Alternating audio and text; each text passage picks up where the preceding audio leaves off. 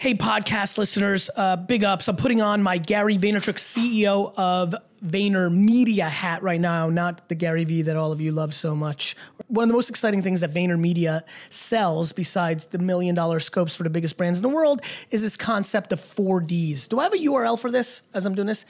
Can you figure it out? 4Ds, Daily Digital Deep Dive, a consulting product from VaynerMedia that has crushed for us and has had a huge impact. A $10,000 immersion day where you come in and you learn from our creative team, our media team, our consulting and strategy team, like just a complete get in here, kind of like Disney and Zappos does, have your company pay for a $10,000 consulting strategy day here in New York City. We're also now doing it in London. Details are on VaynerMedia's site. VaynerMedia.com/4DS, right? The 4Ds, the Daily Digital Deep Dive. It is changing small and medium-sized businesses' worlds. Go on the website to get the dates or go to Gary Vaynerchuk's website, GaryVaynerchuk.com, and go to events and see it there. I'm in there for an hour doing kind of my one-on-one Q&A, personal, fix your business, grow your business, expand your business session. VaynerMedia.com/4DS or GaryVaynerchuk.com. Hit the events tab. Come and check out the 4Ds. I'd love to see you in New York or London. Go see the dates, sign up. This will change your business. See ya. This is the Gary V audio experience. 'Cause we're gonna be legends. Gonna get their attention.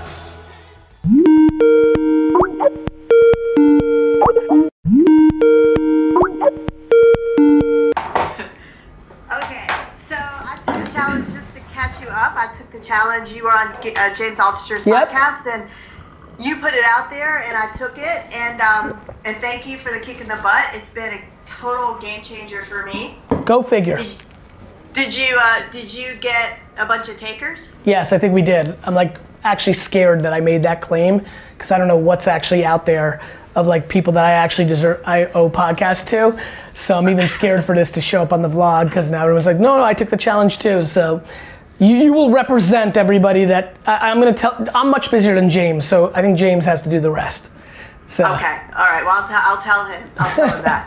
All right, so this led me to other things. So after this, I was like, wow, I really like this. I really like this medium. So I started doing flash briefings because I found these guys that are basically like the Libsyn of flash briefings. Yep. Where it takes like 1 minute to get it up. Yep. And then I read your chapter in your book last night in Crushing It, all about, you're calling it voice first. Are you going to use is that term for like flash briefings or all voice? That to me, look, I think voice is kind of the term I'm using for podcasting and flash briefings and Google and Apple HomePod and like all the stuff that's coming with voice.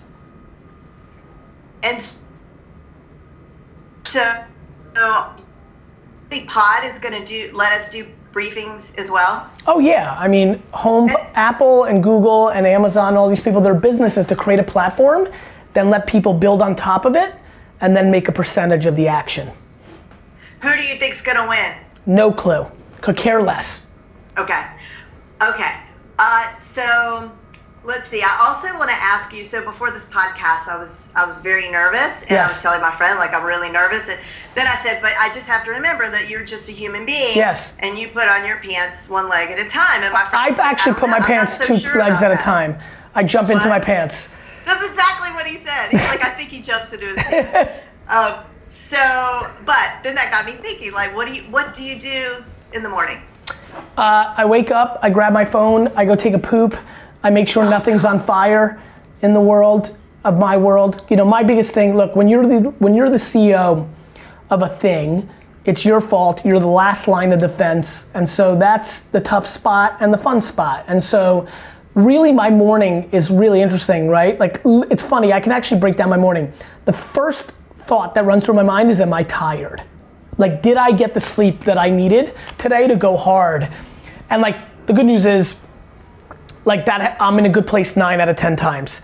And then the one time that I'm not, then I'm like, oh, I hope that my workout today is gonna wake me up or make me feel better. So I love that I work out now, because whereas I used to not have that and like struggle through the first couple hours, and then my adrenaline would kick in. now usually it's very rare for me to like be tired and go through a workout and not be ready for the day, right? But the biggest thing I do is I check on fires. I make sure nothing happened in London. Don't forget it's 5 or 6 hours ahead of me. So even when I wake up at 6, they're already, well into their day and there could be a problem. And overnight in LA, right? If I go to sleep at midnight, it's still only 9 there. Clients are still doing things. So I make sure there's no problems. What are you doing right now? I'm rolling a bat on my lower left back because I'm fixing my lower left back muscle issues and tissue quality. And it's been a very weird, couple weeks for my team watching me like do all sorts of weird things with my back, but it's really good. For everybody who's watching right now, tissue quality, I don't know if people know this, your brain protects you from like your most inefficient physical attributes and creates huge inefficiencies by protecting you. And I've realized how limited I was in my rotation and bending and stretching and it's not about, yoga and massages. This is like real fucking tissue work. Like you gotta really like do it, but it's been amazing and I've had a bad back for like 25 years and I'm like this close. I'm like on the final pieces right now, which is why I'm taking this huge piece of wood, right? It's a half a baseball bat and like ramming it into my back, like ramming my back. Where did you get this idea? Like, did someone recommend it to you, or you just thought this looks like something that would work? No, my trainer Jordan, we roll on a hard ball, a lacrosse ball. We have a stick. This is not something he recommends. This is just I know this is working because I'm beating up the muscle. Like I can feel what's happening. Right. It's amazing. Okay. Yeah. So back to your morning routine for just a second. Like, do you think that your natural, like? Okay, I want to know how long it takes you to reach for your phone, and like, do you stay in bed and read your tweets? Are you up immediately? And if you didn't have to get up early, would you naturally be a morning person or a night person? If I didn't have to wake up early, I'd be naturally a night person. I grab the phone and I never lay in bed. Like I'm up, I grab the phone, I go get a drink of water, go to the bathroom. Like it's like I'm usually like after I wake up, I'm out of bed within seconds. Usually because I try to maximize sleep, so like I've got to go. Like I've gone to the extreme of like I've got to work out in 4 minutes. Like I've got to go to the bathroom, like brush my teeth, put on gym clothes, and get downstairs. Like I keep it tight. So I would naturally be a night person. I like to get work done at like midnight, 1, 2, 3. I don't like the morning. I wake up way earlier than I used to. There was a time where I was such an extreme night person building Wine Library. I'd go to sleep at 3 or 4 and not get into Wine Library until 11. That happened for like a year. That's how extreme I went. But now I get up at 6 or 7, and that's how I roll. Okay. So I also want to ask you, like, we get the sense, all the people who love and adore you, and you maybe the people even who don't, that we really know you because, you're everywhere. Yeah.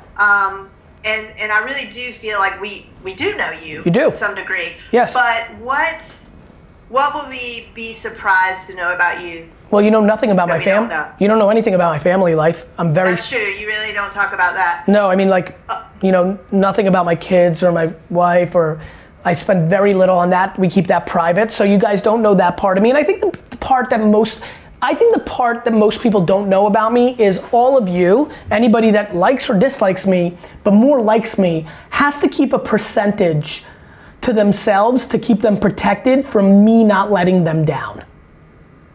Right? When somebody admires or likes somebody, there's a protective mechanism that everyone has, which is, man, I really hope he's like that in real life, right? So it's been really fun. Babin, what about you? That happened, right?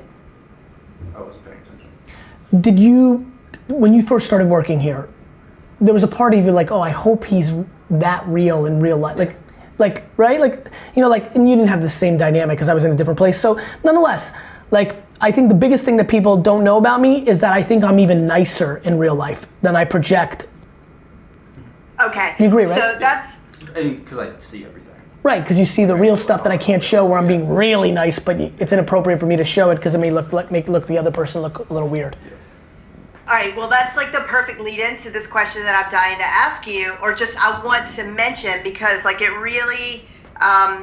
I saw this the other day where you said that like you're in this unique position where you have like crossed the chasm into like being cool for the younger people. And Yes. my 17-year-old son like is, you know, completely. He agrees. On your every word. Yes.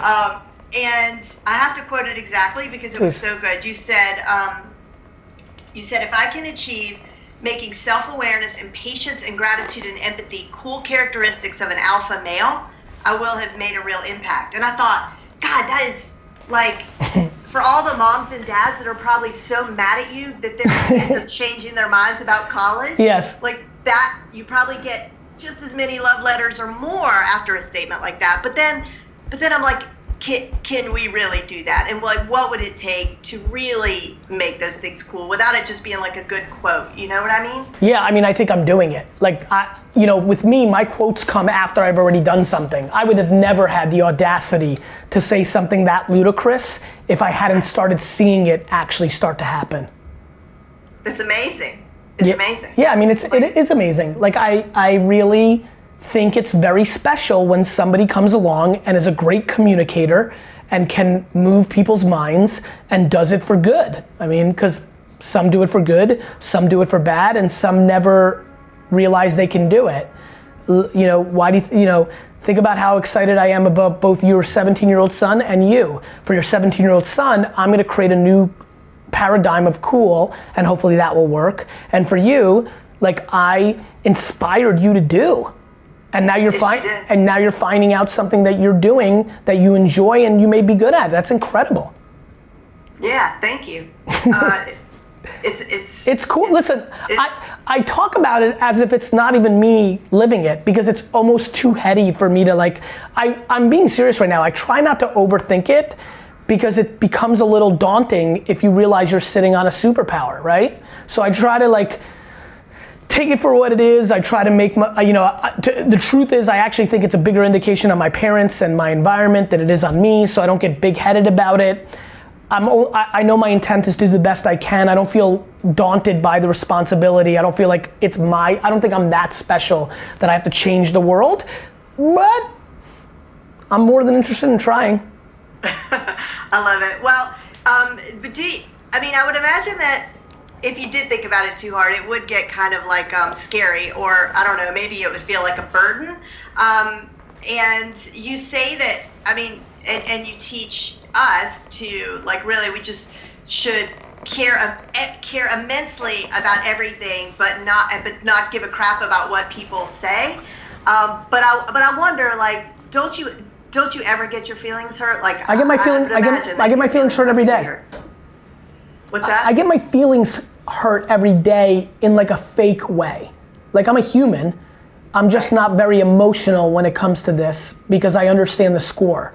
I'm unbelievably emotional. I'm completely unemotional. Like, I think I have this great balance that's coming from extreme characteristics. So there was a engagement I had today on Twitter where two guys in Europe or somewhere not in the US, I kind of quickly glanced, who I think were from the advertising industry, were making fun of me. Like, one of them put a picture of me where it says, "Hustle your fucking face off." And he said something to the degree of like, this is an actual quote. Like, can you fucking believe this guy? And his buddy, or a similar thinking guy jumped in and said, and I think he said, try to find a quote that's more ludicrous than this kind of thing. And then his buddy found one, but I don't think that one was a real quote, because the other one was real. But just took a picture of me and put some ridiculous quote that I think I did say. Like, bottom line is, they were bantering. I jump in because my feelings are hurt, because I don't know, I want these two guys to like me, not think I'm a douchebag. I reply with my true feeling, which is like, yo guys, can you stop creating ammo for my friends to make fun of me with? And I wish you good health, and like, I hope we get to share a glass of wine, because I noticed one guy's from Australia. I like Australian wines. It was interesting. The other guy, one of the guys, and then I got to the office. I didn't see if the other guys engaged. One guy jumped in and said, touche, or fair enough. Like, if you're ever in Australia, let's grab that glass. And I loved it, because like, it's less that my feelings are hurt. It's that I respect everybody else's opinions, no matter who they are, even within my own success. Like, I think I'm gonna be all time, yet I don't believe that your or your 17-year-old son's or those two guys' opinions are any less valuable than mine. I just think my ultimate superpower is empathy at the highest level. I think I'm so empathetic that that everything else I am is almost secondary, even though I have a lot of other strong characteristics, strengths and weaknesses. So of course my feelings are hurt because I'm so empathetic, yet I'm so self-aware and confident that it's not able to fully penetrate and become a negative. I think it becomes a positive because I know how to calibrate the pushback or the name calling. So obviously some of that good is articulation. innate and you were born with that, and then the other part is you had great parents. Yes, and great circumstance, right? I lost a lot as a kid. I didn't speak the language. We had no money. I wasn't a great athlete. I was a terrible student. I've lived my first 18 years of my life as a fucking loser, which made the next fucking 100 years super easy because I wasn't scared of losing. A lot of kids are coddled, overloved, 8th place trophies. And overloved, actually, I believe, that's not true. Let me start again. A lot of people are coddled. A lot of people are 8th place trophies. A lot of people didn't deal with adversity because they figured out how to run the school model and were straight A students, gifted with talent in sports. And so they were winning their first 18 years. So when they go into real life with inevitable losses, especially for somebody who like pandered to the system, which means they then go work in a corporation where they have no control and merit doesn't ride, I'm the reverse. Were you said you were losing the first 18 years, but I have the sense that you were probably like a popular kid at school. Very. Were you? Yes, You were I was very super, popular. and that part has never gone away. I was popular for, I have charisma, so that's always good. I was popular because I was super nice. Like nice has been, over the last week or two, I've started pushing kindness and nice. It's funny. Yes. I feel like almost just like I figured out my back was hurt after I figured my adductor was hurt and my knee and my neck and like my shoulder. I feel like I'm just going through my life and discovering, wait a minute, it's not just hustle. Wait a minute, it's not just sales. Wait a minute, it's not just empathy. And I feel like somewhere literally within the last 10 days, I'm like, kindness is probably a real big reason this is all working out for me. And so in school, my kindness was amazing because I was so self-confident that I wasn't willing to make fun of kids when that's what the cool kids did. And that in a weird way, over time, made me quite popular with a lot of people. Oh my God, I just thought of the name of your new book. It's Crush Them with Kindness. Instead of Kill 'em? Instead of kill 'em with kindness, crush them with kindness. That's it. I think, just send me like 1%. That's all I need. I think kindness is something that I will continue to tap into this year. This will be the year of kindness in my content. I can feel it. And I'm excited about that because self-awareness and gratitude and work ethic and honor, I think is something that an alpha male can kind of like get there to. Kindness, being sweet, being a sweetheart is just not necessarily the thing that I think people naturally gravitate towards. And it's funny, my public persona, AKA when I do interviews and speeches, I wouldn't say is filled with kindness. I'm my most combative and competitive.